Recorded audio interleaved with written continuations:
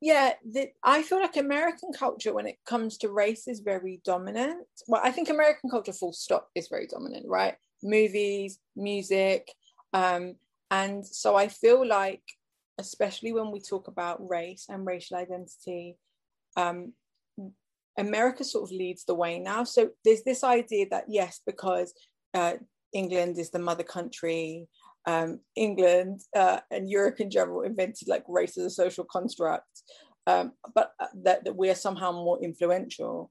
And in some ways we are, I'm sure, but I definitely think that America has more reach in terms of its influence. So what I found really interesting about TikTok is having a British perspective and how that sort of comes up against American perspectives, and how sometimes people just don't understand what I'm saying at all. And even just the other day, somebody who was about my age, I think, on TikTok, but lives in, I think in Philly, was saying, you know, what box do mixed race people tick? Like, do you tick multiple boxes? And that's when I realized, oh, mixed race is still not a box in some states, you know, like on forms. It really is not. It's not. So here's what we have: Hispanic, non-Hispanic, Mhm. white, black, other, native. So literally, when I have to tick a box, I will literally put either other and write Irish and black. Like I'm very clear about that. Or Okay. if they don't have the other box, I put the black and white. Always, I do it for my children as well because Okay. I want that on record. Like I think that that's part of. You're right. American culture is dominant when it comes to race issues, right? Like, so yes, we recognize that Europe were the first colonizers, right? Like they go, the Roman Crusades, all of that, and I think the 1400s kind of started race. Yeah. But America took the concept of race and said, "Hold my beer." Okay. Mm-hmm. like, Right. and like, and they were like, okay, we're going to enslave people, make them actual property, right? Because people, I do enjoy listening to your British perspective because I don't think, because America's so nationalist, it keeps us so closed in that we really believe that our views and our life are the only ways. And when we get other purviews, we can open up. You know what I mean? Yeah, and I think, sorry, I was going to say my interaction with a lot of Americans is that they say no, race is the same everywhere. Race is I'm the like, same no, no, it's everywhere, not. and it really isn't. And so my thing is, so I was born in 1989, and I was born in Liverpool in the northwest of England, and Liverpool is actually home to the oldest black community in the country, which is very cool. Um, Awesome. but also obviously kind of sad when you think about the timelines and circumstances. But Liverpool was a part of the transatlantic slave trade triangle, right? So the port there was a big part in that. Um, but so when I was growing up in Liverpool, I was considered to be black, right? There were no terms for mixed race people that weren't derogatory then, so I was considered black. In fact, anybody, if you had a surname, like if your second name was a family name that people knew to be like a well-established or long-standing black family, even if you were white presenting, you were considered black, right? Which I'm sure in America, you know, when you think about the one drop rule, it would have been the same. But obviously, we didn't have the one drop rule here. But the way that we were perceived, if you had a black parent, you'd be black. And then when I got into my like early teens, mixed race started to appear as a box on forms. I remember even as a kid, we never really talked about the nuances between like mixed race and monoracial. I remember looking at forms and being like, so am I black British because I'm British and I'm black? Like, does that mean mixed race? Or but I am black African because my mum's mum is from Ghana. And I was just so confused, trying to find myself in a box. But ticking multiple boxes was never an option. Like it didn't ever say like tick all that apply. It was like tick one, and it was very clear about that. Like if you ticked more than one, you were doing it wrong, right? So Mm-hmm. I think I I'm ticked not one like, for rules, so I break it. It does say pick one, but no, yeah. it does not. And you know what? I'm annoyingly, I'm not saying I'm good at following rules, but I'm annoyingly like I have to really know something before I can break the pattern from it, if that makes sense. So as a kid, I was Yeah, like, oh, absolutely. I have to tick just one. And then it was only when I got older that that mixed race was on forms, but even then it felt like a technicality. Like I felt like, oh cool, I'm represented on a form now, but I still didn't feel any less Black, right? And then when I got older and I moved from Liverpool to London, all of a sudden everybody was very like interested in what I was in a way that I'd never had before. May I ask, what year did you move to London? So I moved to London in 2006. Okay. So I asked that because on the, I give the podcast questionnaire just to kind of get an idea, and I really like the way you said, like, it kind of like race depends on what year you were born, right? Because like here in America, we were Negroes, colored, African Americans, and now like Black. And I was born in 79. So there was really no term for myself either. In America, it was mulatto. And I said it as if like people automatically knew. And the technical term for mulatto is like a black person with with another person from like European descent. I did not find out until I was older that mulatto is really a derogatory term in Italian. And I was like, oh, But that was it for me until I actually went to England and I lived there.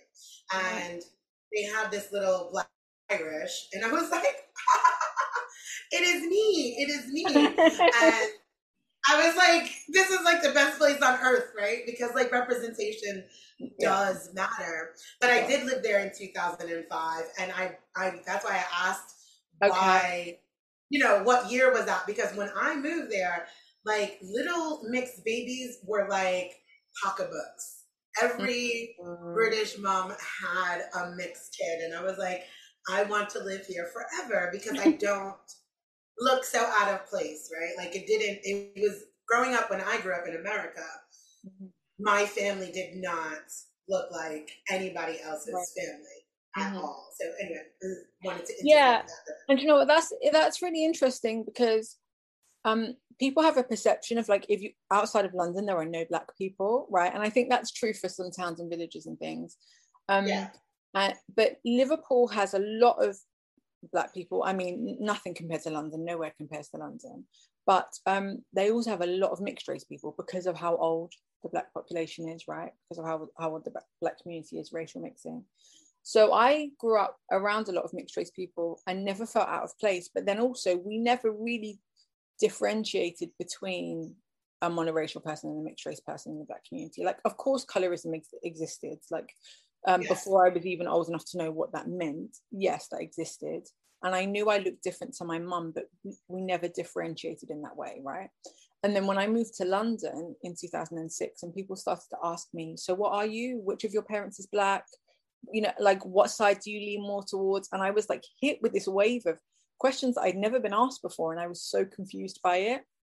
And then with that came all of these stereotypes that mixed race people apparently had about them. People thought I was rude or promiscuous or stupid, or there was all these different things. And I had a bit of an identity crisis because I was like, what do you mean I'm not Black? What are you talking about? And I felt like however I like chose to identify, it was never quite right. Like, because everybody had their different expectations from their different cultures and communities. And that was probably my first taste of being like, oh, it's really not the same everywhere, Well, let me ask you a question. So, because it's interesting to me to see or hear someone from across the seas actually use the terminology Black, right? Because for me, like, I always differentiated here in America. When people are like, oh, you're white and Black, I'm like, no, I'm Irish and Black. Okay. Because there's a difference for me, right? Because for me, the homogenization of what white supremacy did was literally that, right? Like that one drop rule. Like I said, you were just Black at a certain year, like during certain years living in England. And it's just like, okay, that's what it is. But here with that one drop rule, it's kind of similar, but like I said, how America was like, yeah, hold my beer. So anyone with anything, like there was a term called octoroon. So like even generations down, you would still be Black as if the white was something so pure that it was tainted. And the irony of that to me is that I'm like, white is not even in existence, nor is Black, right? It's a construct. It's something made up. Like you said, your mom's family, you're from Ghana, right?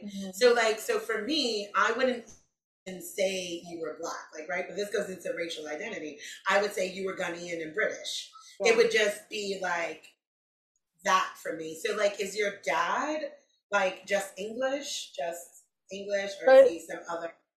My dad's family is a mixture of English, Irish, Welsh, and I think maybe Scottish, actually.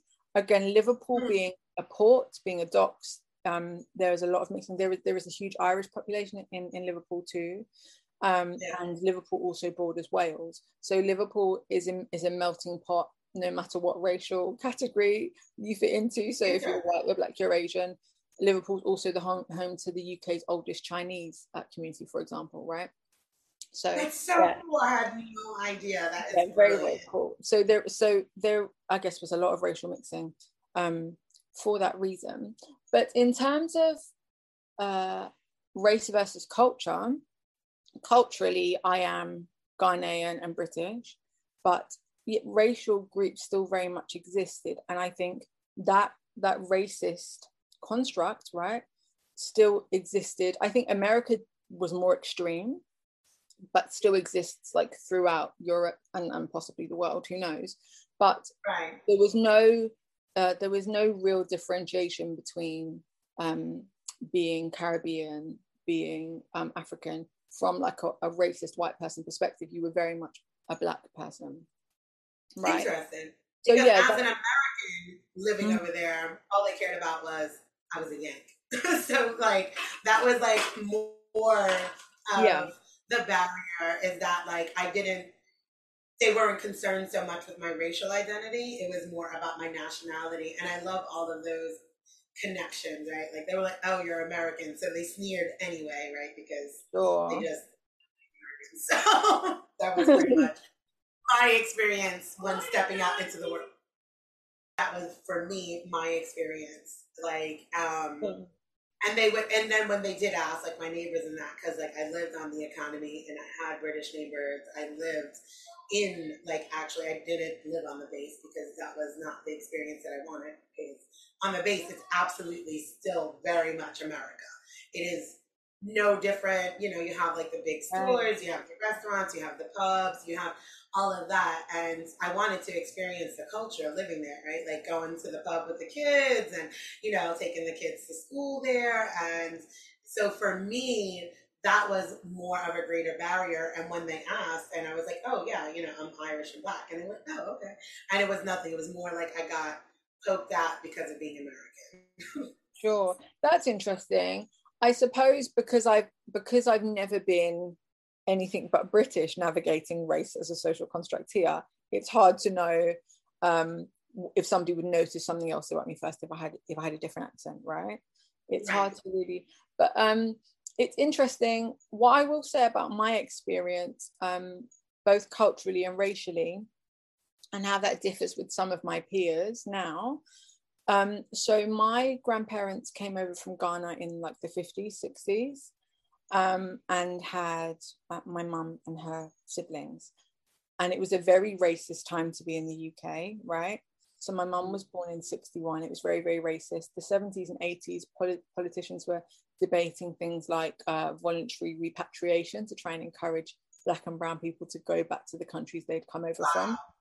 Whether or not they were born here, whether or not they were requested or offered to come here by the British government, they decided, oh no, we're concerned about the rapidly growing Black population. Shall we send them back? There were actually like eugenics reports and studies discouraging racial mixing around that time as well, because they tried to convince people not to mix, you know, Black and white. It was at like a serious, we're not talking about like fringe politicians, you know, we're talking about like mainstream politicians discussing voluntary repatriation. There were, you know, eugenic studies to prevent or dissuade people from racial mixing, and they would say things like, you know, if a Black person and a white person have a baby, they will inherit the worst traits of each race, so don't risk it, don't do it. No. Yeah. And And so it was a very, very tense place to be Black or to be Asian in Britain. So in order to survive, my grandparents made the choice not to teach my mum and her siblings the language. They only had Ghanaian food once a week. And they just raised them culturally English, which is like, it breaks my heart. Because it is heartbreaking. That's honestly the work that I do, like on TikTok and just like in life, is literally decolonization, because it's that, right? Like it is a forced. It's because it's so violent, right? Like without even bringing in the physical violence, the actual violence of the mental breakdown of it, right? The loss of who we are, right? Like you lost being Ghanaian, right? So like now you're just, I'm not saying just Black, like, because I think being Black is lit, because in America it is, like Black Americans for me are like, because for me, I would personally, like, speaking on identity and that, my thing is I think that Black should really only cover Black Americans because of I've seen your videos on that. Yeah, for their very distinct situation within the diaspora. Most people that went through that have their own countries, language, food now, like they've shifted that. And because we're still here living amongst our colonizers, you know, still oppressed by the systems that were always created to oppress us, we don't get to have that, right? Like there's no reclamation. Like every time we have a dance, every time there's some music, every time we create food, you know, here comes someone like, oh, we're going to sell you $45, you know, chitlins. And I'm like, what?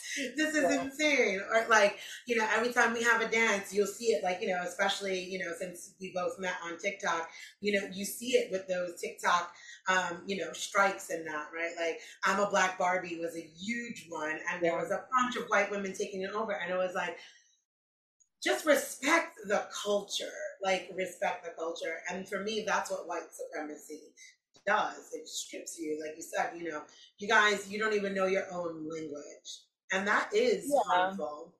And I hear what you say about the idea about Black being an identifier solely for Americans. Like it makes sense in terms of like wanting your own label because of how much was stripped from you. Like I completely understand that. What's interesting though is like you know, if you look at how long, for example, there's been a Black community in Liverpool, we're going back to like the 1730s maybe.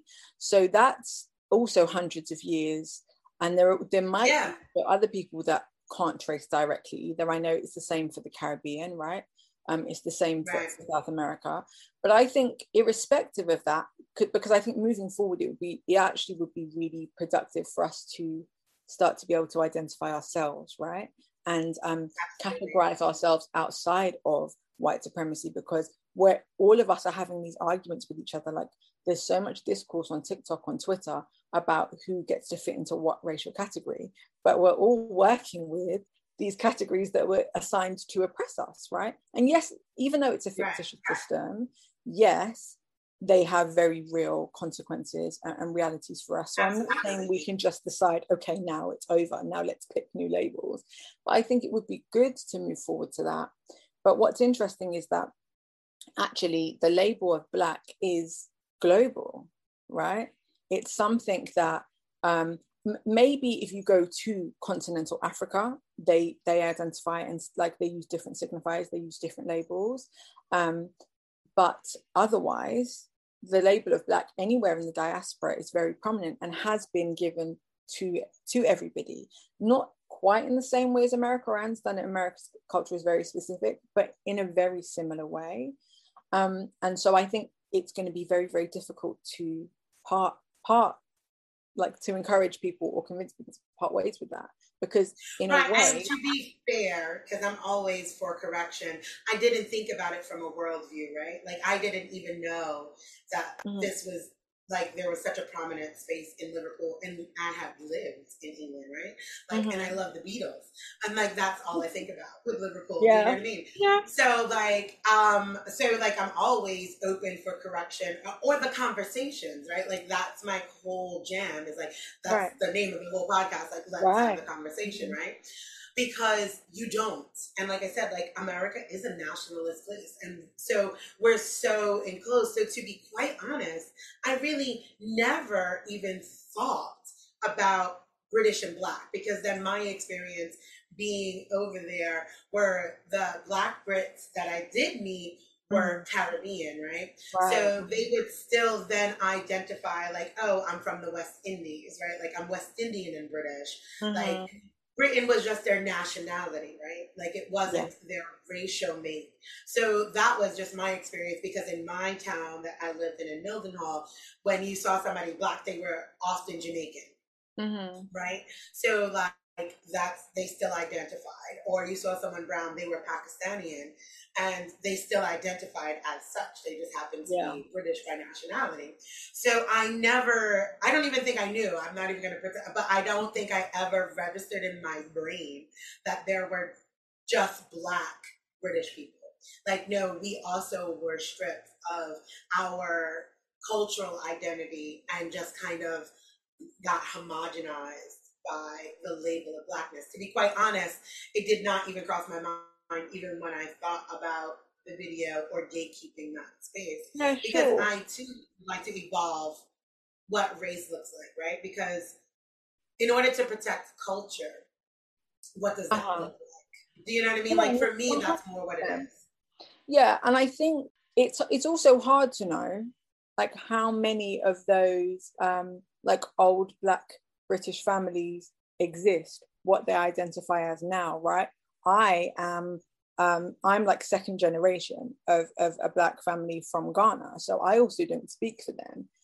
What I will say is you're right in as much as Black and Asian people in the UK do tend to use cultural signifiers before racial, but we still hold both in tandem, if that makes sense. So like Yeah, so my cousin on my mum's side, so her mum is Ghanaian but born here, but her dad was born in Ghana, so she has a much more Ghanaian cultural experience, but she's Ghanaian and Black are identity she holds in tandem.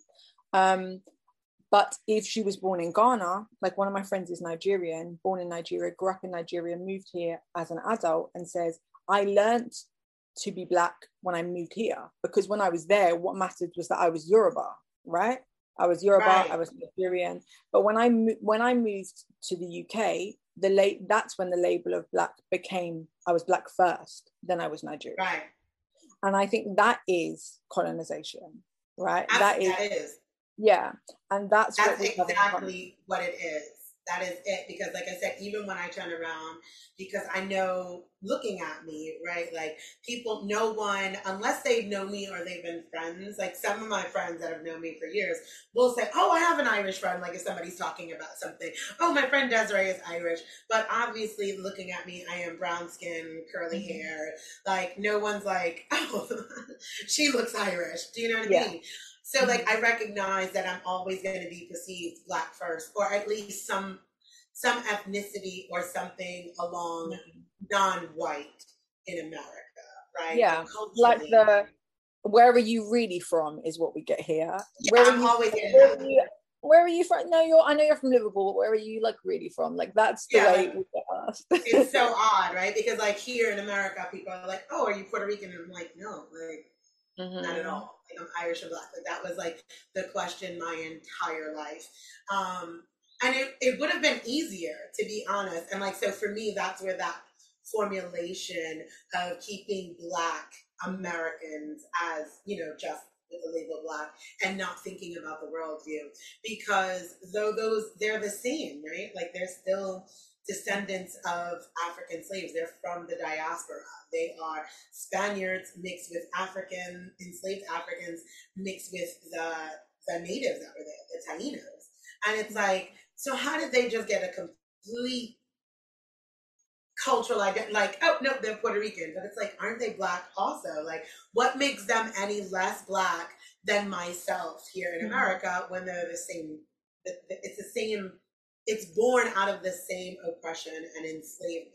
So that's where that idea came from, without having Sure. that worldview. Do you know what I mean? Like, it would have been much easier for me to go through my life and not have to even explain myself, because I'm perceived here in America as Puerto Rican first. Oh, like people would just assume that, like, and I could just slide into that identity and that culture, and no one would think twice about it. So that's what gave me that separation. Like, how do we evolve this here in America? Like, and holding exactly. identities tandem.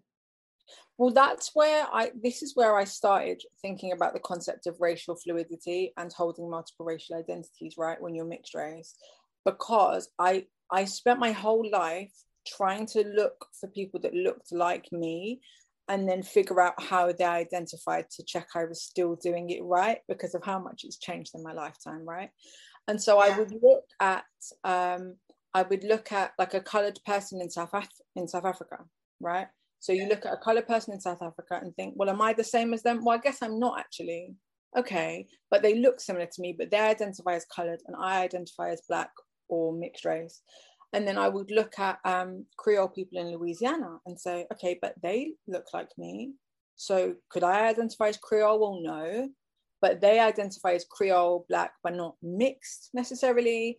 If I go to Latin America, they may think I'm Latina, right? So I'm like, okay, so what does this actually mean? Like, what, somebody commented on my TikTok post this morning where I talked about why I hold multiple racial identities. And they said, well, I kind of get you, but I don't understand it, because I know people with two Black parents that look the same as you. So why would you identify as mixed race if they identify as Black?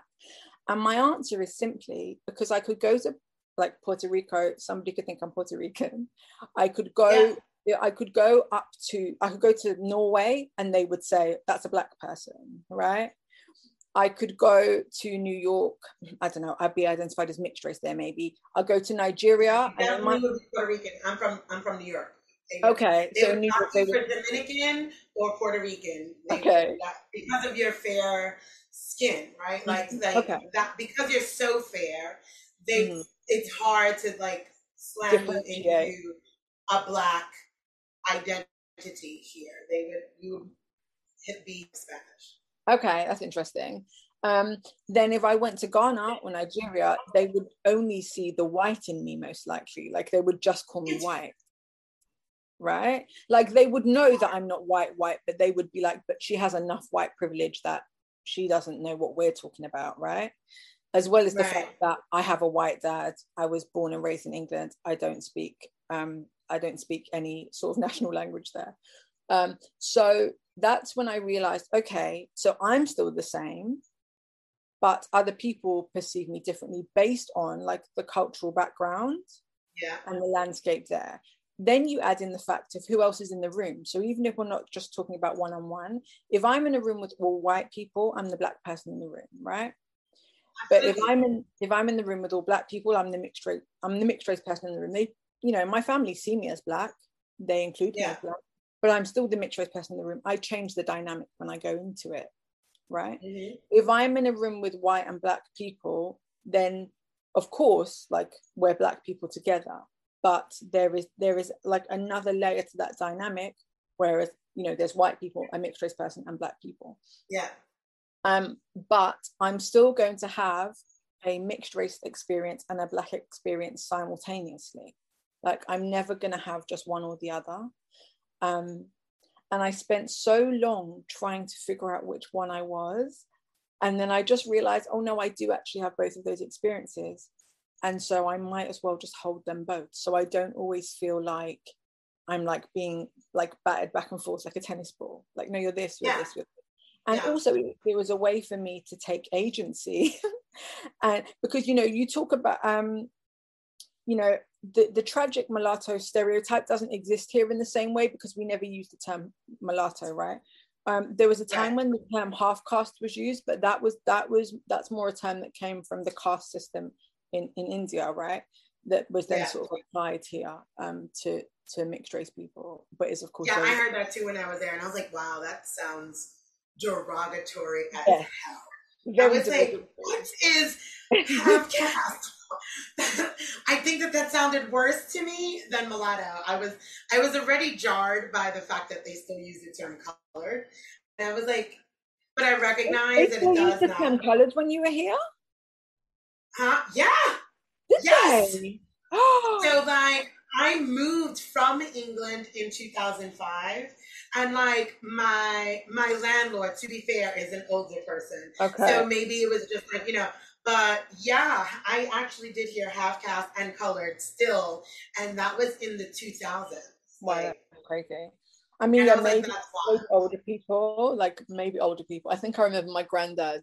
Obviously, my dad's parents are white. I think I remember my granddad being like once to me when I was a kid, like, "Is colored still okay?" Like, because at one point it was rude to say black, right? And I remember him being like, "I don't know which one," so he would like just whisper. um, but yeah, so Is she? um, so I just I got to the point where I realized I was like always being defined by whoever I was talking to and how they saw me. And so even though like the tragic mulatto stereotype doesn't exist here in the same way because we don't use that terminology, the experience I think rings true in some ways. But Yeah. I've never had the I've never had the experience of, oh, white people don't want me, black people don't want me. I've never had that, but I have had a weird sort of, well, I know that I'm definitely not white. I've never been white in my life. But now I'm sort of like the definition of black is changing. And now I'm mixed race, but I still have a black experience. And it was just like a weird, like it was like a fractured thought, right? It was like, and then I just suddenly realized, oh, I can just see myself two ways then. Because that is my actual reality. And I think, I fully align with that. yeah. And I think we spoke briefly on your video of that, and I was like, yeah, I love that idea because, so just to recap, if people don't know what's the tragic mulatto, it is that feeling like I'm not black enough for the black person, I'm not white enough for the white person, and usually that is what you're getting, and like especially on these TikToks and stuff, and Yeah. then you see these people, right? Like, because I had asked, like what do people most misunderstand about your topic, and like how you were like, well, they just think like I'm basically like glorifying being mixed race, right? Like, look at me, I am lovely and yellow with curly good hair, and Yeah. that's not it. You're having very real conversations about like I've always, and I think that because being in America, like I said, I never identified as white. That was never my experience, right? So I think the tragic mulatto, not only because the terminology is used here, I think because, like we said earlier, with that one drop rule here in America, like someone that looks like you or myself, because you even, and you are quite fair, you know what I mean? Mm-hmm. You would never be clocked as a white person in America. Mm-hmm. Ever. Like there would never be like, even if they thought at most you were maybe Italian or something, right? Like it's like you're still like not white. You're just like never. Exactly. Do you know, it's really funny actually because I've been called white a couple of times on TikTok. Yes, Which crazy. is so strange. It's so odd. It's so odd. I've Because actually, when honestly, I moved here, I was closer to your complexion. This is a lot of sunning and stuff like that. And yeah, I think I got called like white like 3 times living in the South. And I was like, in my entire life, and I grew up in a very, like, see how you grew up in Liverpool in a very black environment? I grew up in an all white environment. Like in New York City, we separate by culture, right? My mom happens to be the white person. So you kind of come up with your mom's culture more than your father's. Plus, my dad passed when I was 11. So I grew up with an Irish American experience, right? Grew up like, with the immigrant experience, work hard, bootstrap, you can do it. Do you know what I mean? Like everybody's meant to do better the next generation, right? So for me, like I was never going to be, and I've said this on my videos, like I could like this color, this hair, this phenotype bars me from whiteness in America because that's just the creation of race, right? It does not bar me from being Irish, right? Like I can go to Ireland, I can move my black ass family to Ireland and be Irish all day long. I'm just a melanated Irish person, or I'm a black Irish person. So the tragic mulatto trope that happens here that we're seeing so much of on Twitter and on TikTok when they see someone like you, or when they're speaking about their own experiences, they can't be white. That you cannot. That's not how race works in America. And we have to recognize that it is a system, right? Yeah. Like you being a mixed race person in Britain, you could be both. You could be Black and British, right? Like, because that's your nationality. Yeah. But you can't be Black and white in America. So it forces a space of choosing. So I love that you're giving us more of the world view. Like, no, you can actually just identify as mixed race and you don't have to make these hardline choices. You don't have to adopt and internalize white supremacy, right? Like, I love your platform is about identifying outside of white supremacy. Is that correct? Like, that's exactly it. And thank you, because it's nice when people get it, because it's a very contentious and very sore subject, and I understand why. And I know that I'm very light skinned. I also want to get in there that I have not been in the sun for 18 months. So even I don't ever look this, but this is the best I've ever seen myself, the pandemic. But no, I'm very fair. And even, I have a few mixed race people in my family. I'm the fairest one. That's genetics for you. It's so funny. So I'm very aware of how kids look like, to me, cousins. I always joke, I'm like, those kids look like cousins, different complexions, different hair types, different hair colors. And like, yeah, and it's the same with me and my brother. So I'm very mindful of how I look and how it sometimes must sound coming out of my mouth. But my thing is that your identity and choosing is a very different thing. We just are, right? We just are mixed race. And if you are mixed race and can identify as Black, and you can be mixed race and identify as mixed race. White is never an option. I don't know why people say that it is, because it's not. But that still doesn't mean that you've picked a side, right? Even on the days that I'm mixed race, because that's how I'm being viewed that day, I'm still not ever choosing white supremacy. I'm still not ever choosing leaning into colorism. I'm still not, I think people, because of like the history in America, particularly of passing, right? Because of, when you think about like Louisiana and the sort of creation of like a Creole class, there is a lot, like there's a lot of, like I interact with a few Creole people on TikTok, and there is a lot of hurt, and sore history there, because there is that element of betrayal, of saying, no, I'm going to get mine. Like, I'm going to step up if I can. So sometimes people hear me and think that I'm saying, being mixed race is a social status. And it's actually, I'm saying the opposite. I'm just saying we can't ever solve a problem if we don't understand the situation. And if the problem is race as a social construct, then how can I navigate it honestly? How can I navigate it truly if I don't acknowledge the difference between me and my mum, between me and my monoracially Black cousins? How on earth can we really level with each other and see each other? You can't. If we're pretending that my experience is the same. Exactly. We need to face the truths that exist within that, and like, I follow you and I follow another mixed race woman, and I find her to be much, I don't even want to say more, because you're not, she's just absolutely borderline intolerable, because it is very much not what your platform is about. It does seem very much like, and she also is very fair. She's not white passing. I'm not loving the white passing term that's now being used, because that's a whole other conversation. It's like, if we're only starting to look like fair-skinned mixed people like yourself, we're only starting to look like white passing because white women are doing so much blackfishing. Thank you. Know what I mean? Like, there was never a point in time where, like, I have 2 daughters who are your complexion, and there was never a point in time, and one of them happens to be 25. Never, even in England, when she was that much more pale, would she have ever been thought to be white, right? But when you have so many white women tanning, bronzing, curling their hair, putting the 3C weaves in, and, injecting their lips, and, doing all of these things, they are looking phenotypically Black. Like, these are the constructs of your ancestors, ma'am. I'm sorry. Like, you want to dismantle that? Then do that, because it's the work of your people.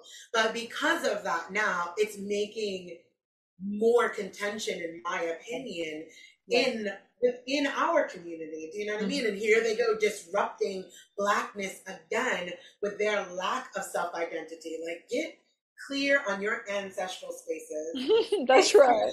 That y'all started, and stay out of Black people's business, because now it's causing more infighting, right? Like, because what you're speaking of within the Louisiana Creole, I also interact with them, is the Passe Blanc. Yes. But what I learned, right, because I always thought like white passing was, and not saying that it's not, but like it was. My daughter also, who looks like you, she stopped saying she was Black too, and she just said she's Puerto Rican. Because she was just getting too much pushback. It was just too much pushback. And that's what makes me mad. In fairness, though, because I don't want people to think that she's out there passing in the world, her father is Puerto Rican. So she just was like, it's just so much. I'm just going to pick a side and stick to it. And I think that's the thing. I had a conversation with with a friend of mine who's also mixed race, and she said, you know what, if I have a child with a monoracial Black person, I'm just going to tell my kids they're Black. I'm not going to tell them they're mixed. That's a whole nother conversation. That's her choice. But her thing was, she was so sick of having her race debated that she's like, if I have whatever, I'm just going to round up that percentage. If they don't look, I'm just going to round it up. And to me, I understand the pain of it, but that's the bit that really annoys me, because it's infighting caused by, like you say, the Ariana Grandes of the world, who have decided that it's cool to look mixed race now. Like, when I was a kid, it was not cool to be mixed race. Like, it was not. No, like, one of my friends who's about 10 years younger than me that I used to work with said to me, "What? Oh, but you're mixed race, so you're like top of the food chain, aren't you?" And I was like, "Excuse me?" She was like, this is so new. Like, people have no idea how so new. I literally did a video about that too. Like, it was like talking about like, what were you bullied for growing up? And I was like, I wasn't bullied because I could fight. But I will tell you, it wasn't cool. Like, what everybody wants now, like everybody running out. Like I said, when I lived in England, it was like the 2000s and that. And it's then I started seeing this eruption of like, oh, like having a little mixed kid was like the thing to do. Where like, it was odd man out. And I'm 42 years old. It was super duper not a cool thing to be mixed, or to be out there wanting mixed children. And now it is, like you said, which is absolutely gross and totally feeds into white supremacy and the fetishizing of Black bodies, no matter how those Black bodies are. It still goes back into that, right? Like, we're not escaping white supremacy by making being mixed race something so lovely. And we see it here. I don't know if it's the same across the pond and that, but like on television now, all the families are mixed race. We're not even doing Black families. They're mostly mixed race or racially ambiguous children. And it's like, this is also a problem. Now, I cried at the Cheerios commercial, legitimately cried when I saw a white mom and a Black dad and this mixed kid. And I was like, that's my family. So I do appreciate the representation, but then as America does, we homogenize, right? Like, now it's just mixed race telling. It's not, I want to see some Black ass families. And by Black, I mean, I want to see some 4C hair. I want to see some dark ass skin. I want to see Black people being in love. 100%. And I think that's this idea of like, mixed race club, mixed race people being special, mixed race people like, I've always rejected it, because I was very lucky. I count myself very lucky to have grown up in Liverpool, because it wasn't considered special then. And I think London was slightly ahead because it had a larger Black population and therefore a larger mixed race population. So by the time I moved to London, I automatically felt like I've never been like the prettiest person in the room, right? I moved to London and everybody wanted to talk to me. And it was because I was mixed race and nothing else. And it was just always a trophy thing. And people would say things like, oh, I want to marry a mixed race person because I want my children to be light. Or a white people would say, I want to marry a Black person or a mixed race person because I'd love my children to have like green eyes or curly hair. And so straight away I knew, oh, I have to be very careful who I date now, because people aren't actually getting to know me. They're only seeing the mixed race thing. Like, people. Yeah. So I was very, very it totally still upholds white supremacy, right? Like, I want to have. It's like the creation of like an acceptable Black person, right? You still have to be mindful of this idea, and that in itself is gross. And that's So why disgusting. and I think a lot of people are talking about identifying as mixed race to stop black erasure, which to an extent I agree with, though I always think that if you're mixed race and you are visibly mixed with black, you can never opt out of a black identity. I think it's naive to do so. But I will always say like black of mixed heritage or mixed race and black, because I don't like the idea that it can be, for example, a casting call for a black person and they could cast me. I think that's ridiculous, right? Yeah, I find that to be absolutely disgusting. Like, yeah, I think I saw your video, like, with Nina Simone. Like, no, like, let's celebrate blackness in all of its levels. Like, exactly, all of it. Not and like that's my thing of like, I started making TikTok videos because I felt like we're arguing for the same seat at the table instead of like fighting for more seats at the table. That's why I was like, I can't. It was getting me really frustrated, and it just felt like so much infighting when it's like, no, we can just acknowledge exactly who we are, come together and like smash the system. Like that was part of it for me. But I feel like part of mixed race TikTok, because not all of it, is sort of going this very extreme way of people militantly identifying as mixed race and saying, I'm not black, I'm mixed race. And that's scary. I think that what happens is like, right, like I get nervous with, I love social media because it connects people, right? Like I said, like I did not know about this town in London or Liverpool having such a very rich black history, right? And now here we are just chatting as if, we're just like right here with no worries. Like, so I love social media. I think that, but then conversely, the issue with TikTok and social media, right, becomes echo chamber.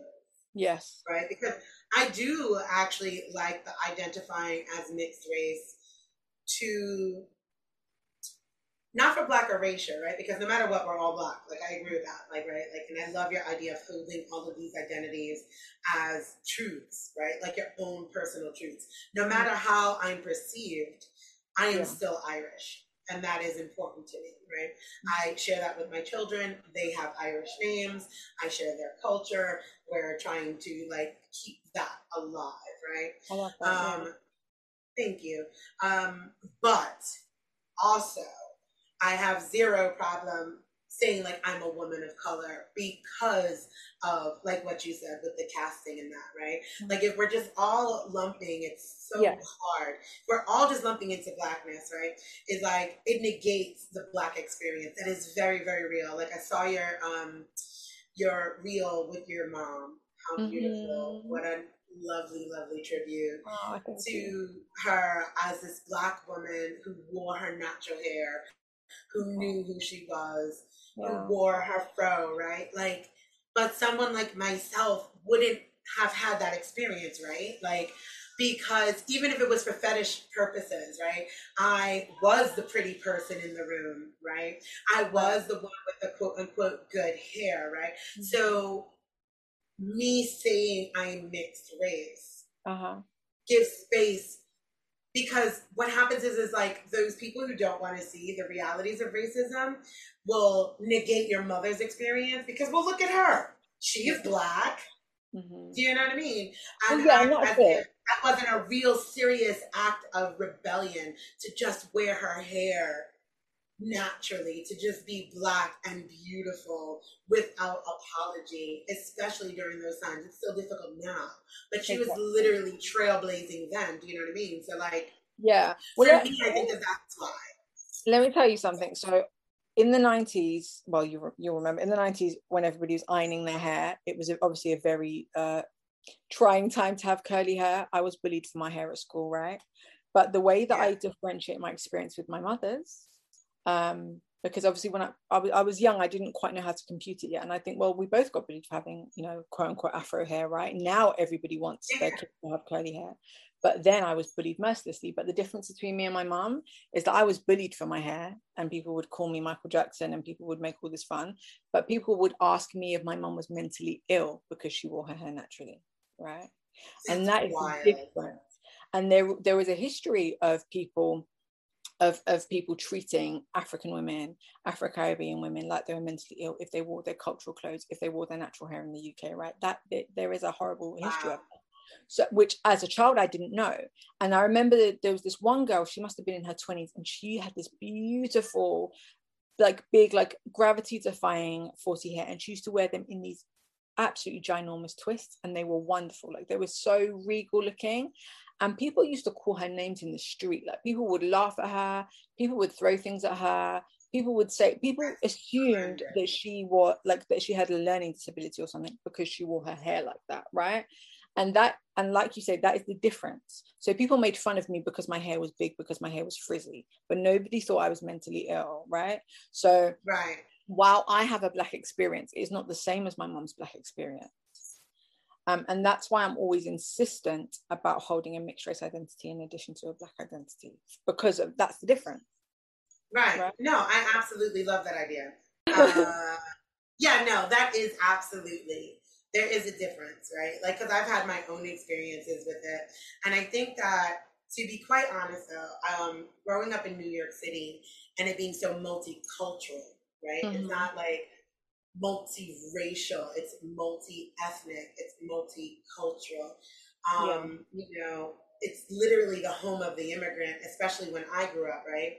So like you had neighborhoods that were like, they're Italian, they're, you know, Chinese, Japanese, they're Polish, they're Irish, they're Jamaican. Like it was, because it was so multicultural, the biggest experience that I had, like I said, was just debating that I wasn't Puerto Rican. So I think like like literally fist fights about it. Like people are like, no, you're just not. People, I would literally think I was a Puerto Rican and just not proud. So I didn't speak Spanish. So like I would actually fight. They would want to fight me physically, assuming I was like an unproud Puerto Rican, because they're really a proud lot about their identity. Don't you think it's interesting, like that the 2021 version of that is people having to show pictures of their parents on TikTok because mixed race kids are being accused of blackfishing? Like it's insane that this is still happening because people are so obsessed with putting people in racial boxes based on what they assume that somebody of that race or racial mixture should look like.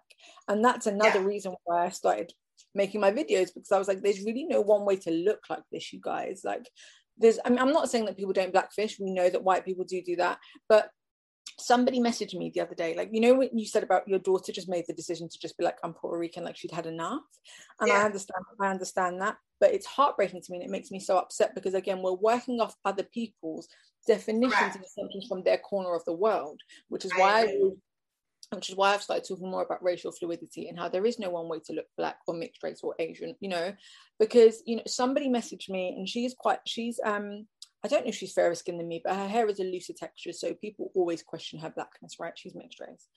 But her younger sister, who's obviously born, she's Gen Z, so completely different outlook on this, she asked her parents for a DNA test, because everybody was telling her there was no way that she could be Black. So she, like, in her own identity, looking at her two parents that she's known her whole life, couldn't even believe that her racial mixture was what it was, because of TikTok, because of the Instagram and the Twitter generation, because of the way that people just think that they can debate the racial identity of mixed race people without their consent or input, you know. And people have such varying, you know, I had arguments, I try not to argue with people because especially Black people, especially Black women, because I think Black women, we have a tough time enough as it is. So it's a rule of mine.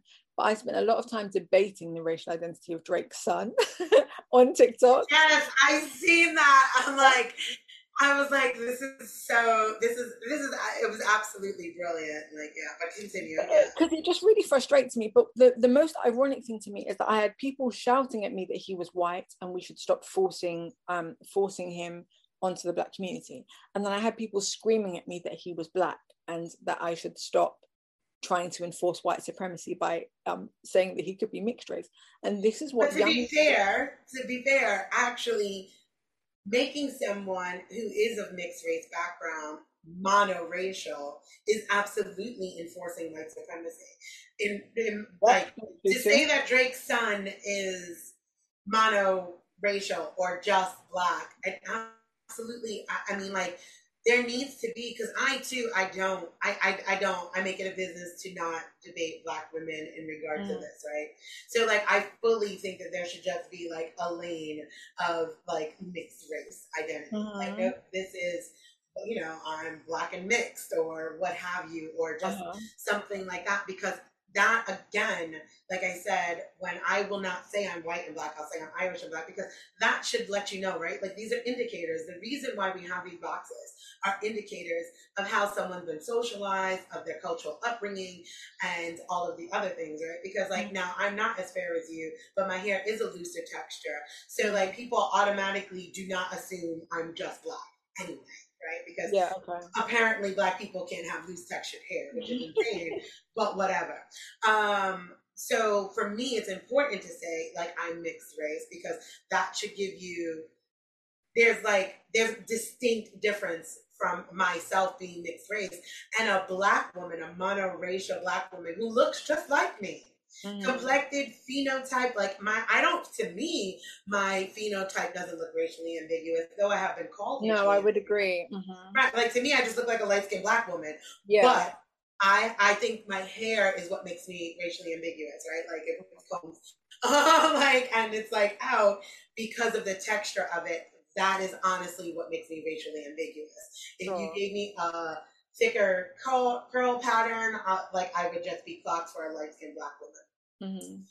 But by saying I'm mixed race and holding those truths, it gives way for you to understand, like, hold on, because I didn't grow up with a Black experience like that. So don't let me in there, and don't make me your spokesperson. More importantly, that's what, you know, especially because, like, on my platform, white women really do hear me and listen to me. You know, I'm listening to them, I'm helping guide them towards their own ancestral healing in that space. Do not use me as your token Black person, right? But Desiree says, and it's like, Desiree has a different identity than a Black woman who's monoracial and looks like. So I love your Drake's son's idea of being, no, he's mixed race. He's not white. If he were white, it was only because of, anytime you take a mixed race person and make them monoracial based on, that's literally based on white supremacy, right? Like, that's how exactly. You get the passing line, that's how we get this. And he might grow up and have, in some instances, a white experience if he presents as white. Who are we to know? We can't predict the future, but his experience is a mixed race person. And I think this is the thing, like, you hit the nail on the head. You might look phenotypically like a light-skinned Black woman, but there is a difference in your experience, in your socialization, in all of those things, even in your exposure to racism. If you grow up with white and Black people in the house, there is also a very deep psychological difference. If you grow up with parents and neither of them look like you, it's not just about what I look like to another person as compared to a Creole person or a very fair-skinned Black person with Black parents, right? Like, Beyonce's mum has a different experience to me. We might have the same genetic makeup of white and Black. I don't know. We could be 50-50, both of us. But my experience is different from the simple fact that she likely had two parents that looked similar in skin tone to her, and neither of my parents, like my mum, you see my mum was very dark-skinned. My dad has a ginger beard, right? He's Irish, dark hair, ginger beard. Yeah. Neither of them looked like me. That was my experience as well. Like, my father, exactly. Proper Black. Like, this is not a light-skinned Black man, yeah? Exactly. Like, my dad is like Isaac Hayes Black, wide nose, big lips, dark skin, 4C hair. So yeah, I had that experience as well. Yeah, and this is what I mean of, like, so it's not, and people always, they jump to, you're just trying to distance yourself from Blackness, you just don't want to have the same label as us. And it's like, no, it's not that. It's just, you're compressing all of our experiences into one monolith. And actually there are some very specific things that mixed race people need to decompress, sometimes with each other, of like, God, it's a trip, isn't it? Like, realizing, like, nobody looks like me. This is a bit weird. It's wild, yeah. Even, you know, you take the tragedy out of it, you take the tragic mulatto stereotype out of it. It's just I went through a phase of tanning. My mum, I did that for years. Instead of my mum telling me, like, I asked my mum when I was about 6, Mum, if I tan long enough, will I look like you? Because I wanted to be my mum so bad. She was so beautiful. And she said, yes. So I spent every summer out there in the northwest of England where it rains most of the year. Every sunny day, I was out there just tanning. And then every September, October, when it would start to get cold, I'd be like, damn it, I failed again. Let me count down to next spring when I'll be able to try and, and that is a very specific experience of wanting to, like, not wanting, I never wanted blonde hair or blue eyes, but looking at like the Sandys and the Rizzos on Grease, right? And being like, oh, I don't look like them, like, so I'm not pretty. But then looking at my beautiful mum and being like, I don't look like her, so I'm not pretty. And I'm not jibbing at, oh, I wasn't black enough, not white enough. It's just literally when you grow up and the people that you're supposed to look up to and neither of them look like you, it's just a very specific experience of having to find role models. Like we all as humans need, like part of our learning and our growth is role modeling. And you don't always have that as mixed race people. And so I was speaking to a lovely Creole woman on TikTok the other day and just explaining like you would have had a role model, like visually. I didn't have that. It's no great tragedy. I turned out fine. But what I have is an experience very unique to having two monoracial parents of different races. And that is where I think mixed race community is sometimes important, because to see yourself through your own eyes and not monoracially white eyes or monoracially black eyes is such a beautiful thing. It's not special. It's not special. It's just different, right? Yeah.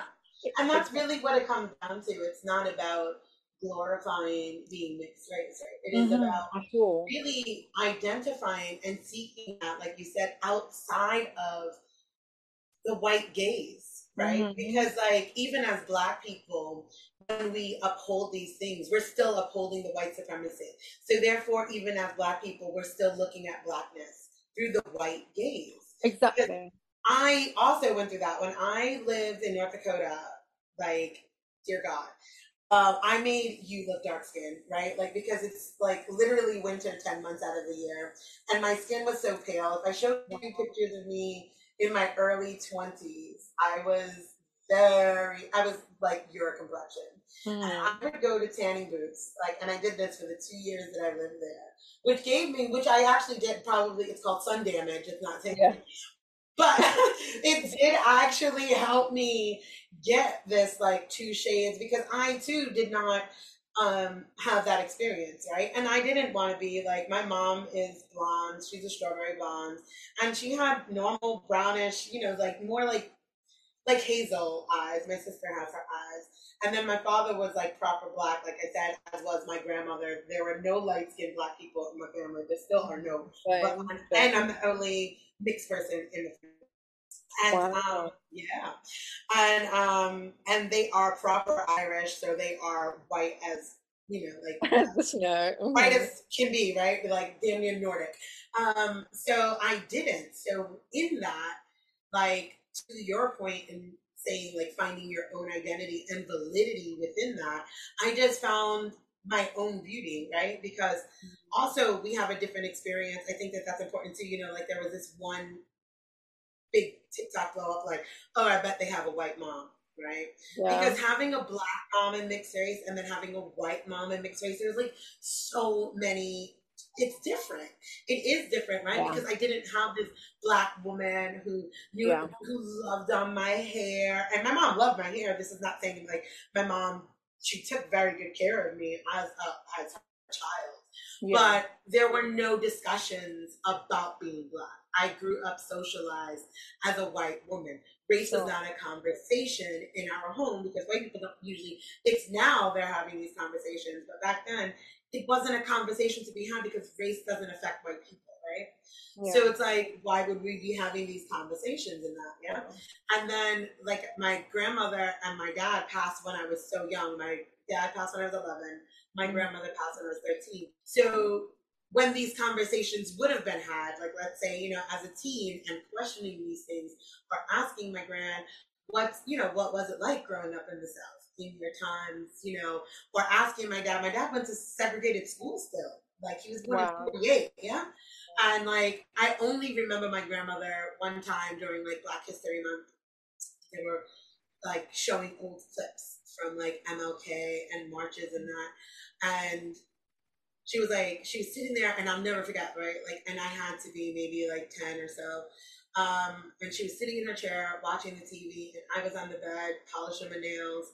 And she was like, I remember when I had to cross the street when a white person came. And like it hit me. I was like, wow, that's wild. But it didn't hit me Yeah, until I was older and I could not then have the conversation with her, right? Yeah. Because then imagine her experience, her son, like I said, I'm the first mixed child. Her son bringing home the whitest of white women that he could find. Yeah, but it was wild. And the trauma, which is why I am very keen on, yeah, I'm down for this. Let's have a separate identity. Let's have a mix, because that was not my trauma, right? Like, imagine a woman who lived in the South during those times. Most likely, hell, her parents were even worse off, right? Like slavery and those descendants aren't even that far off, especially when you're coming from the South. Imagine a woman like that then having to welcome this woman in her home. And she loved my mother dearly, and they were very, very close.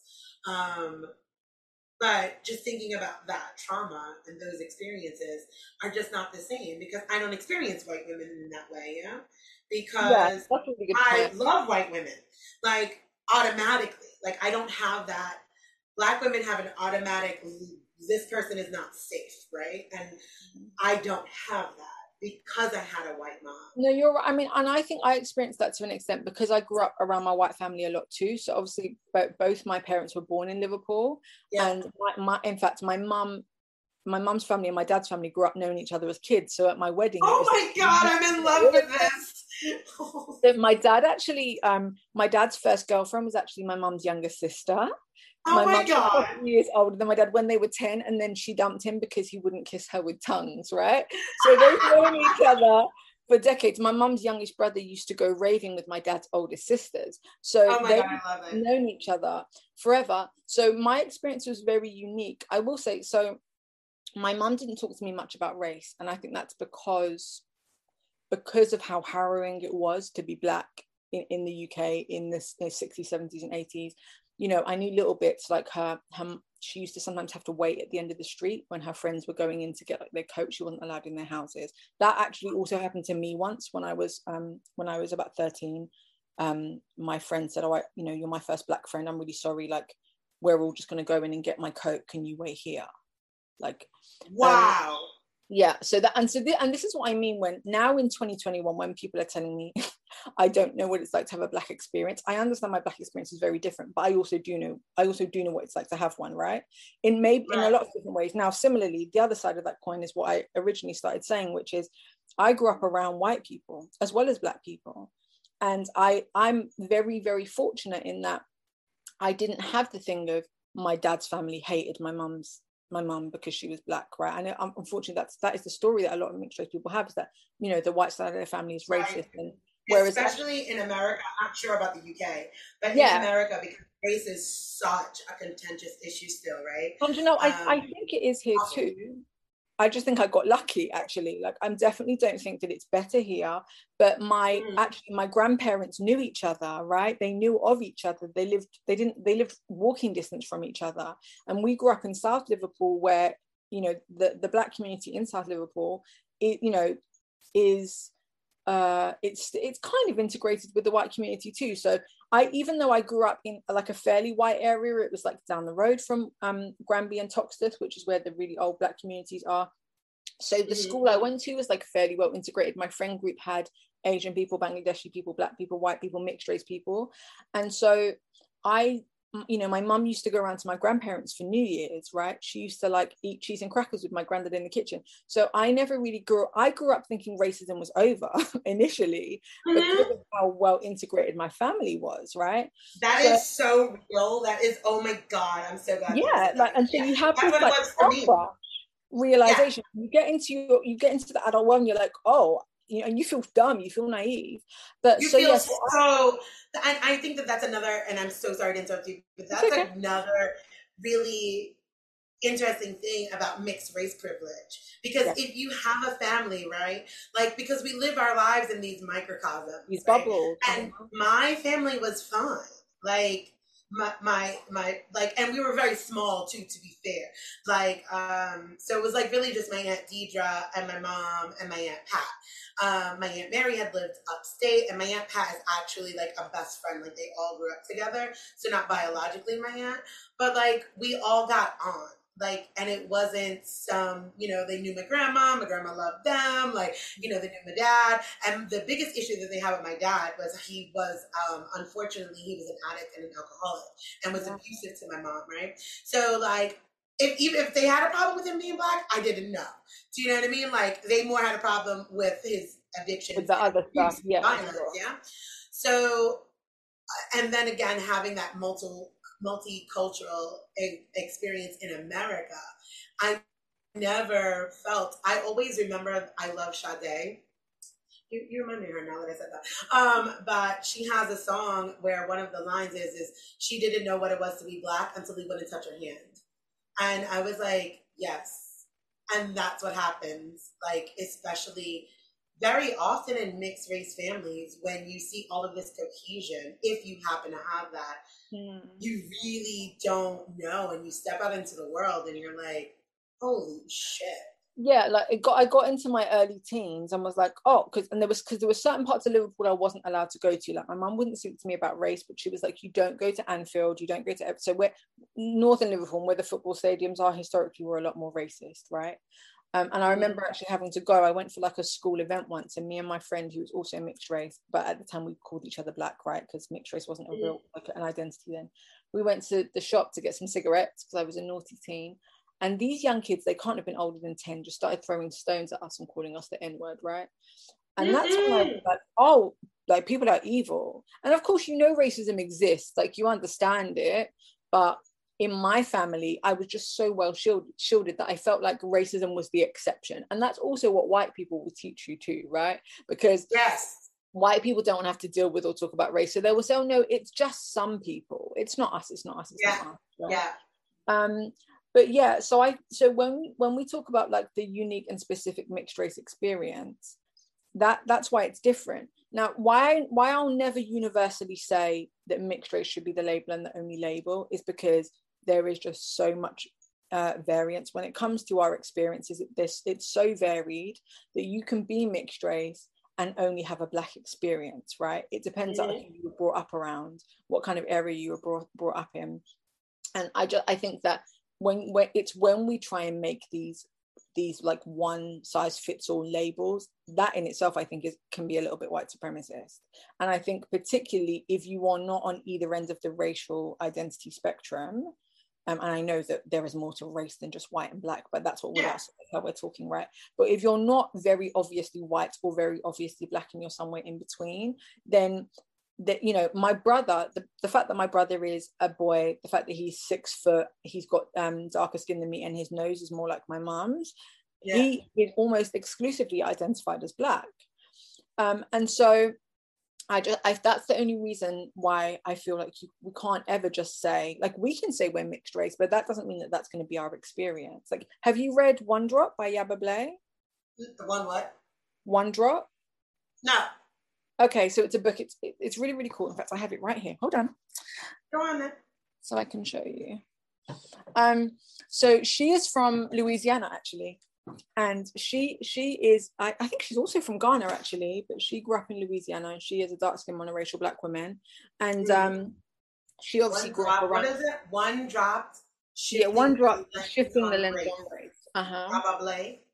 Yaba Blay, yeah. It is fantastic. And she basically interviews mixed race people from all over, and black people from all over, and asks them how they identify, what their experience was. And it's really interesting because some people say, like you, I don't identify with race first at all. There was somebody that said, actually, I'm Ethiopian and German. I identify as Ethiopian and German. I don't really say mixed race.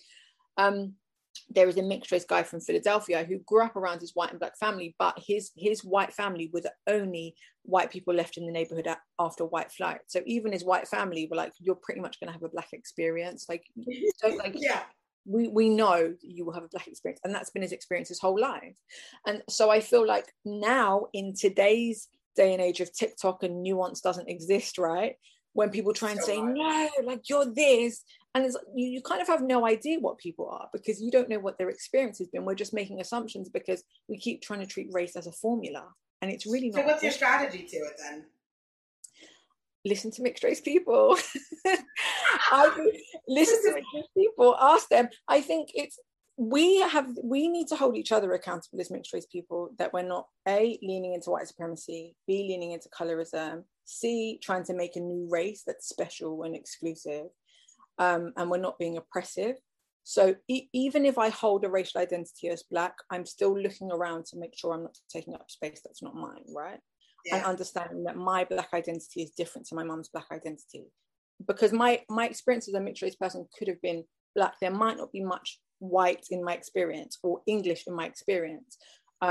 So a mixed race person living in a Black neighborhood in Philadelphia, that's only ever been their experience.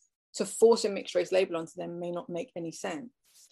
And I think this idea, I think because we want to be seen, like there is a mixed race TikTok creator, and it might be the same one you were talking about. When we stop pressing record, we can find out. Let me go on TikTok, and I'll make sure I'll let you know who it is. Go. Who talks about talks about the mixed race, and as if we are all one race of mixed race people. And I just think it's so erroneous. Oh yes, different mixes. It's the same one, yeah. Like she's like blonde hair, your complexion. Is that one? Yeah. So this idea, it's us just trying to homogenize. Just trying to make it simple when it's anything but simple. And right. we do have tribal mentality as humans. So we do want to be able to latch on and do in-group, out-group. It's literally in our nature. I mean, yeah. But I think we as mixed race people are going to have to be comfortable with actually it not being fixed for us, with it not being fluid for us, and actually like still being able to see you, even if we have the same racial makeup. And if you identify different, me being okay with that and still feeling like there are things we can connect on. Because I just think it's never going to be as simple as this is the label. Maybe going forward, like maybe in a generation or two, it will be different. Maybe the term mixed race will become more normalized, because when we were kids, it didn't exist, right? Maybe in a couple of generations it will. I'm comfortable with the idea of it changing, but I think right now, I just don't think it's realistic. And I think there are too many mixed race people living Black experiences and too many mixed race people living mixed experiences. And even there's some mixed race people living white experiences, right? If they present that way. Right, I think that I wanted to cut you off right there. Is that because like what you were saying, like the wildness of someone who looks more phenotypically white having to show their parents. Mm-hmm. And it's like, for me, it's almost like, it's going to lead into the conversation of transracial eventually. Oh yeah, I know, don't get me started. Right, and I'm like, it's like, so, but I almost get it, right? Because it's just like with like, let's just for a second, like with trans identity, right? Like if I said my pronouns are he, him, and I look like this, that should be respected, right? Mm-hmm. Because this is how I feel. And then, so like when people ask, and people have asked me, like, what do I think about transracial? And I'm like, unless we could dismantle all of the implications of what it means to be Black within inside of systems, there's no space for that. Exactly. There's just not, right? Like you don't get to wake up and be and feel Black, like because you don't get to slide in and out of Blackness as long as there are systems that are still here to oppress us, right? 100%. Like, so like with those children, it's like it saddens me that they have to do that, like, right? Like, and I say children loosely, these are like adults, but I'm like, they could be mine. My eldest is 25, like I said. So like I'm looking at these 20 somethings, yeah, and they're pulling out pictures like this is my parents and my grandparents, and you're going through the lineage, and it's like, sweetheart, it's the system. The system is the issue. I don't give a shit who you put. I could pull out my DNA test, and my DNA test, ironically, and I actually did a video on that, says 51% Irish. Wow. But look at me. No, yeah. You think I'm having an Irish experience? But if we're going to start doing that, and like for me, that then still plays into white supremacy, right? And like we need to break away from that. Like for me, that's like these people doing all these DNAs is like legit like blood quantum that they forced it onto the natives, right? Like, and Yeah. no matter what you pull out your ass, you're still going to be adhering to a white supremacist view Yeah. because Because that's the system. it's because that's the system that's there. That's what we have, right? So, like, for me, I'm loving what, like, yes, no, still be black, but recognize your mixed identity. And not mixed identity as in you're fetishizing yourself, right? Like, No. oh, look at us. We're glorious and mixed. We are the desired ones. We're the acceptable black people. Like, no, actually, I use that privilege. And, you know, like, you mentioned privilege there when I Mm. asked you for what advice you'd give your past self, right? Like recognizing that we do navigate this system with some type of privilege, right? Yeah. Like people are going to look at you and your fair skin and your hair type, and they're going to want to listen to you anyway. Because, like you were saying, is like there's also some type of an identity, right? Like that they can identify with you, right? Like if a white person is looking at you, Yeah. they know there's something in there that you might understand of them, right? So like now you become more palatable Yeah. and using that privilege. Like I recognize because of my conversation, not necessarily my looks, because my looks bar me from certain spaces, right, in Yeah. colorism that you can get, but my conversation and my full on identity with whiteness, like I identify with being Irish wholeheartedly as much as I identify with being black wholeheartedly. Like I'm not like I'm half Irish, I'm half black. Like Yeah. I am wholly both of these things existing at the same time. And being that I'm in America, it's not the same as obviously being Irish in Ireland. It is saying I identify also with the white experience, right? Like of growing up in whiteness, growing up surrounded by whiteness, having white conversations, being in white households. And so my proximity to Mhm. whiteness is much, much different than a black woman Yeah. who's monoracial, who may look just like me, but that's not their lived experiences, Yeah, right? and I think that what you said about being both things wholeheartedly at the same time, that's the thing, because people often accuse me of trying to peddle blood quantum, right? Yeah, I know, it's That's my wild. narrative. And it's like, no, it's about being the two things in parallel. I actually would like to completely move away from fractions. I think it's an invalidation, but it also, because of the way genetics work, doesn't matter, because you can be 25% of something and look 50% of something, Correct. 75% of something. It doesn't make any difference, because phenotype is not the only thing that determines what we are as mixed race people, which is No. why, again, I feel like the rules are there are no rules, right? Not to quote the Matrix, No, but but like, it's true. It's but how we break away from these systems is there are no rules. You get to self-identify and be mindful of the systems that are at play. But yeah, you should be able to self-identify because that, I mean, that it's said, yours. that in itself is a privilege. Like, I don't, it doesn't go, it's not lost on me that having a fluid racial identity or having ones to pick from, right, is like, of course it's a privilege, because I Yeah. was speaking to my friend about it the other day and she was like, well, my racial identity is fixed. I'm like, mine's fluid. I'm black all of the time. Of course. Like, so, and I also understand, like, particularly in America, if all, like you said, if all of your other cultural and ethnic identifiers have been stripped away as they have, then social construct or not, black is the label that you have. And so the idea that we are encouraging people to move away from a system, a label system, which for some people, black, if black is the label, is you, like, everything else has been stripped, dignity, culture, history, and now we're saying no longer identify as black. Like, I understand why people are reluctant to do that, right? Like, it's easier for me to say that, knowing that I have Yeah, multiple. absolutely. Absolutely. Because, yeah, it is in and of itself a privilege. And I'm not stripping away blackness because back to what you were saying about black erasure is that's what would happen.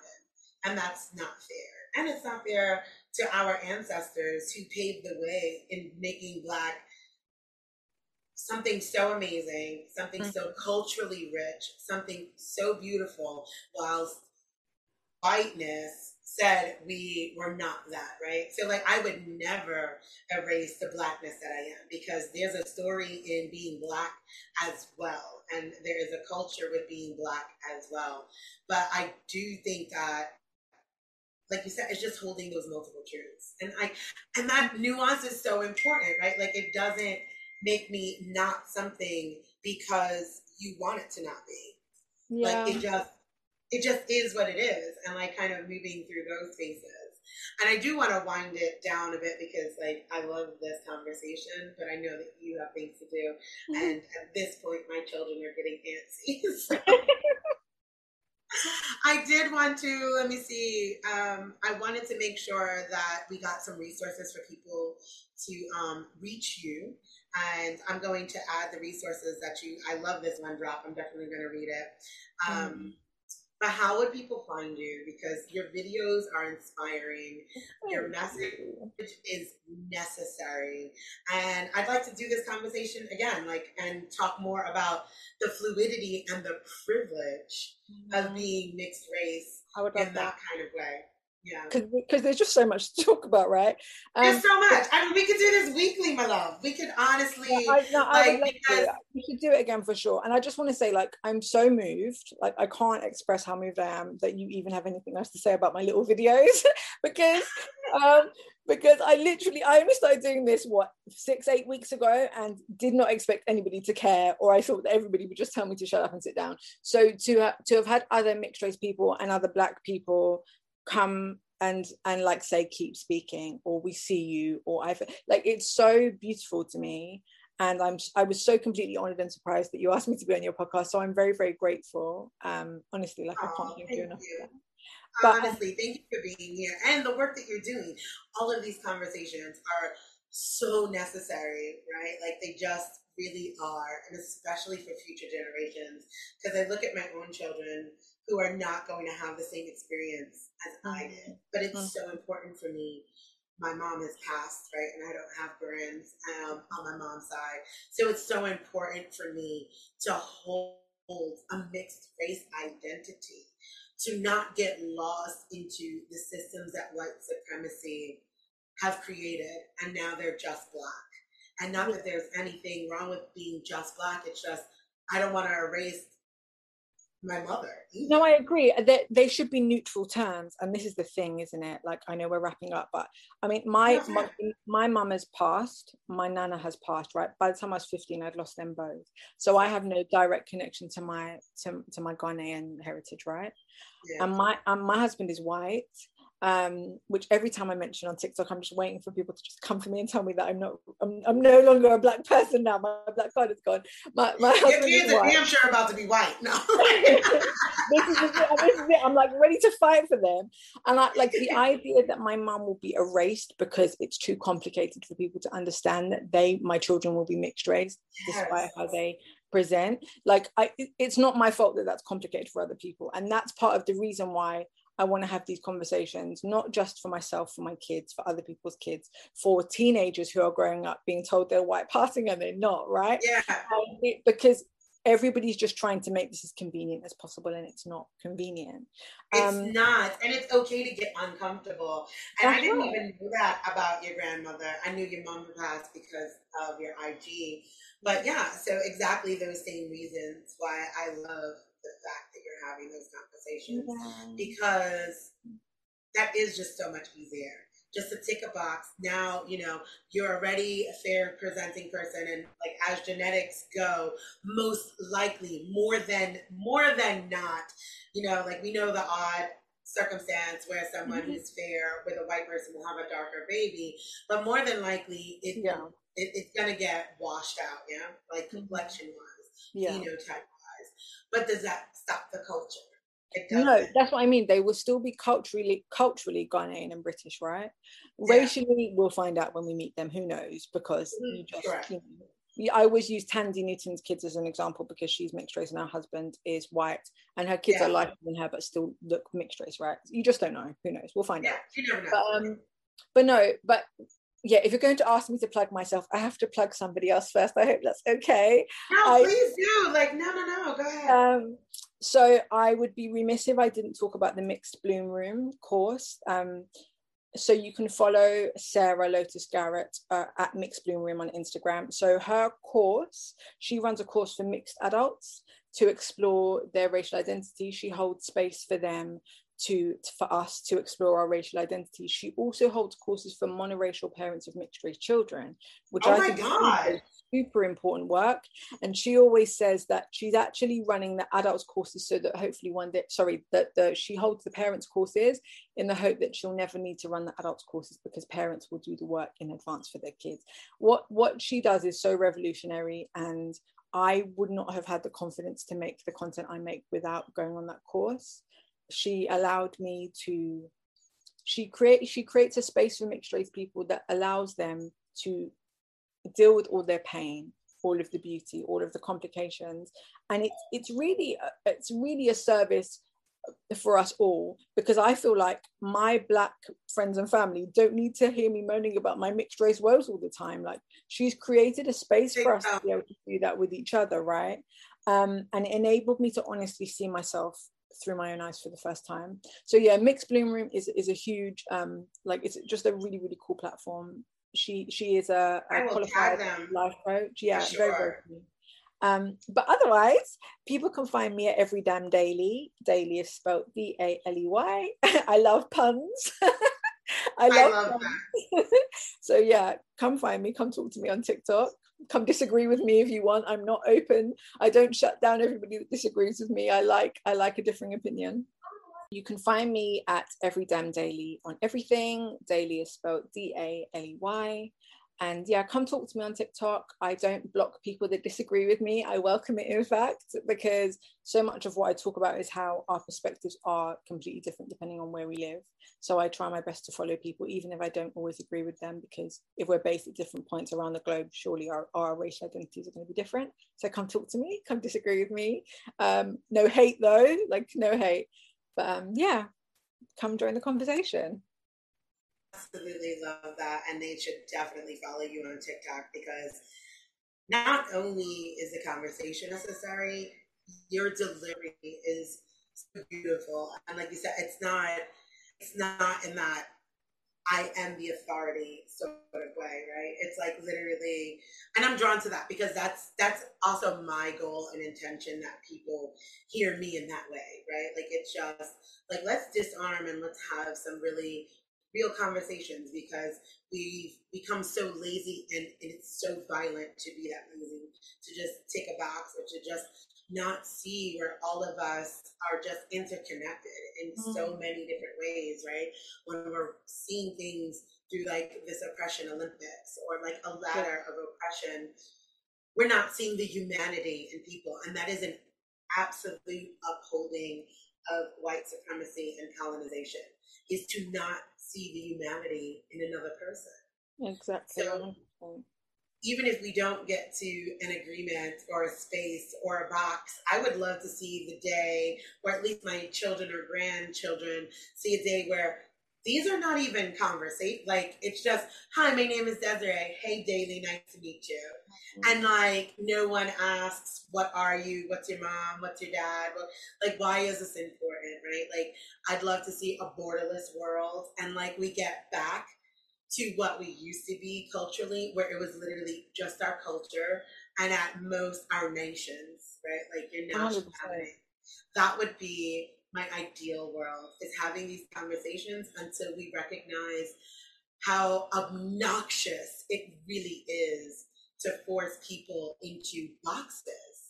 100%.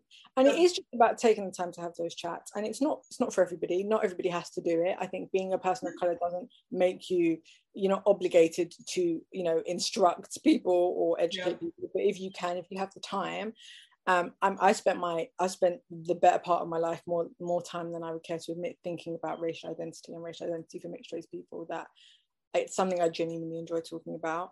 And that for me, there is just so much to say. My husband and my cousins and everybody are very patient with me, because I'm always like, thoughts are always popping up. But no, I really, really appreciate, more than I can convey sincerely, like how much I appreciate you giving me the time of day. My God, and I really like what you're talking about, ancestral healing, and that as a concept, I think is really beautiful, especially as somebody who's lost my mum, my grandma, right? You think about, I heard part of the podcast you did talking about, epigenetics and and things like that, and the things that we carry with us, and the work that we can do to heal backwards too, and finding a way to stay connected. And that has been something really beautiful, like decolonizing my mindset, the way I think about spirituality, has enabled me to connect with my Ghanaian side, right? And that's actually something I'm doing because I'm also I love that. And because I'm this makes Ghanaian, my heart so warm. Stay there for a second, because that is so necessary. It really is. For me, it's the energy work to break it, right? Like we could dismantle the social constructs, right? But that would take much longer, right? Because now you're talking about laws and rules and that, right? But when we're doing the energy work of that healing, that can be exponential. That can happen right away. That's right then. And like for me, it's the faster way to it, because systems are only predicated on agreements. And if we break away from those, we start making new agreements, right? Like there will come a point where if we can decolonize our minds, bodies, and souls, that the system can't even stand, because we just no longer agree, because we're not even looking for boxes to be put in. Like, no, and we are getting back to, for me, that is the healing space, is for you to identify as Ghanaian and English and not have to be Black or mixed race, because none of those concepts are real. They are created in a system of oppression. And once we break those, right, once you decolonize, you will start seeing, like, why do we have borders? Why are we not allowed to just travel? Why do people need visas, right? Like, that's all, like, it's all, like, this real oddity of scarcity. And when you think about the people that own the countries, really that, like, how do you own land? How do you own a country? Like, and that's, there's so much to decolonize there. And it does start in the mind, you're right. And one of the things that came out of my Bloom Room work, Sarah talks about ways to connect to your culture, to, you know, beyond race, because it's not just, you know, there is so much more to life than race. And actually, does your racial identity have to matter if you're connected, if you're, you know, you're connected to your culture? It doesn't. Whatever that may be.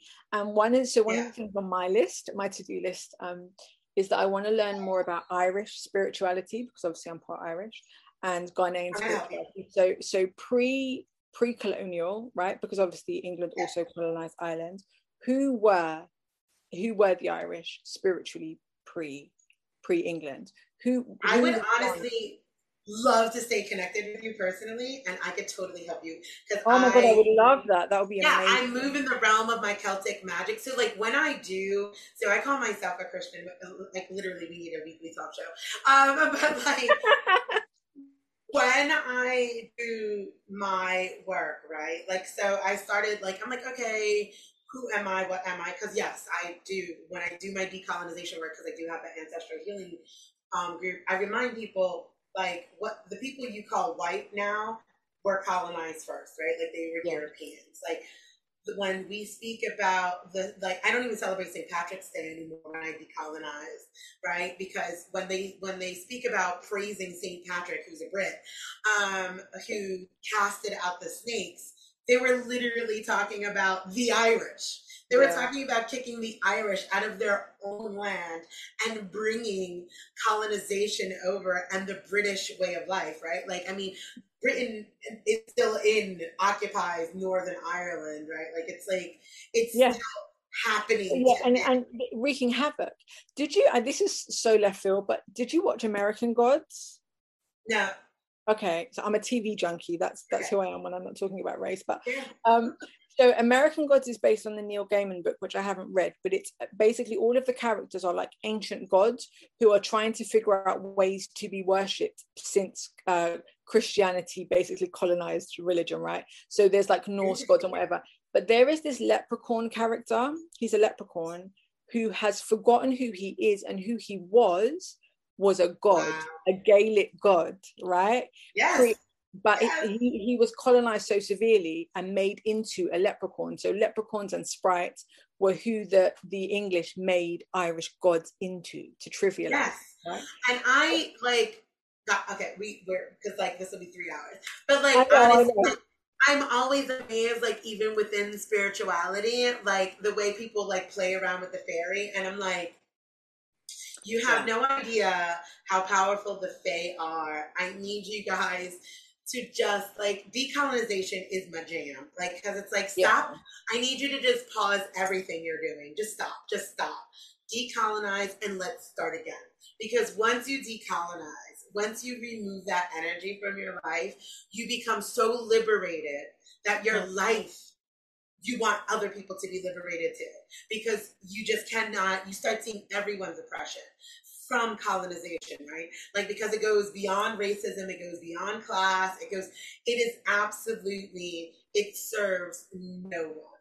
Colonization is the worst thing that happened to every gender, every, what we now call race, every culture, every nationality. It has been absolutely the worst thing, and we all need to get back We to all need to be freed from it. pre-colonial times. You just need to, Yeah. because then these conversations won't even be needed, right? Like, because like I said, like it would erase mixed race, it would erase black, it would erase and not even like erase, like do away with, like give you back. Like I tell people, especially like when I have clients and that, I was like, it's not about the creation of something new, right? It's about remembering who you once were. There's an inner knowing to who you were. I'm just guiding you to that space. It is something that has been forgotten, not something that needs to be created.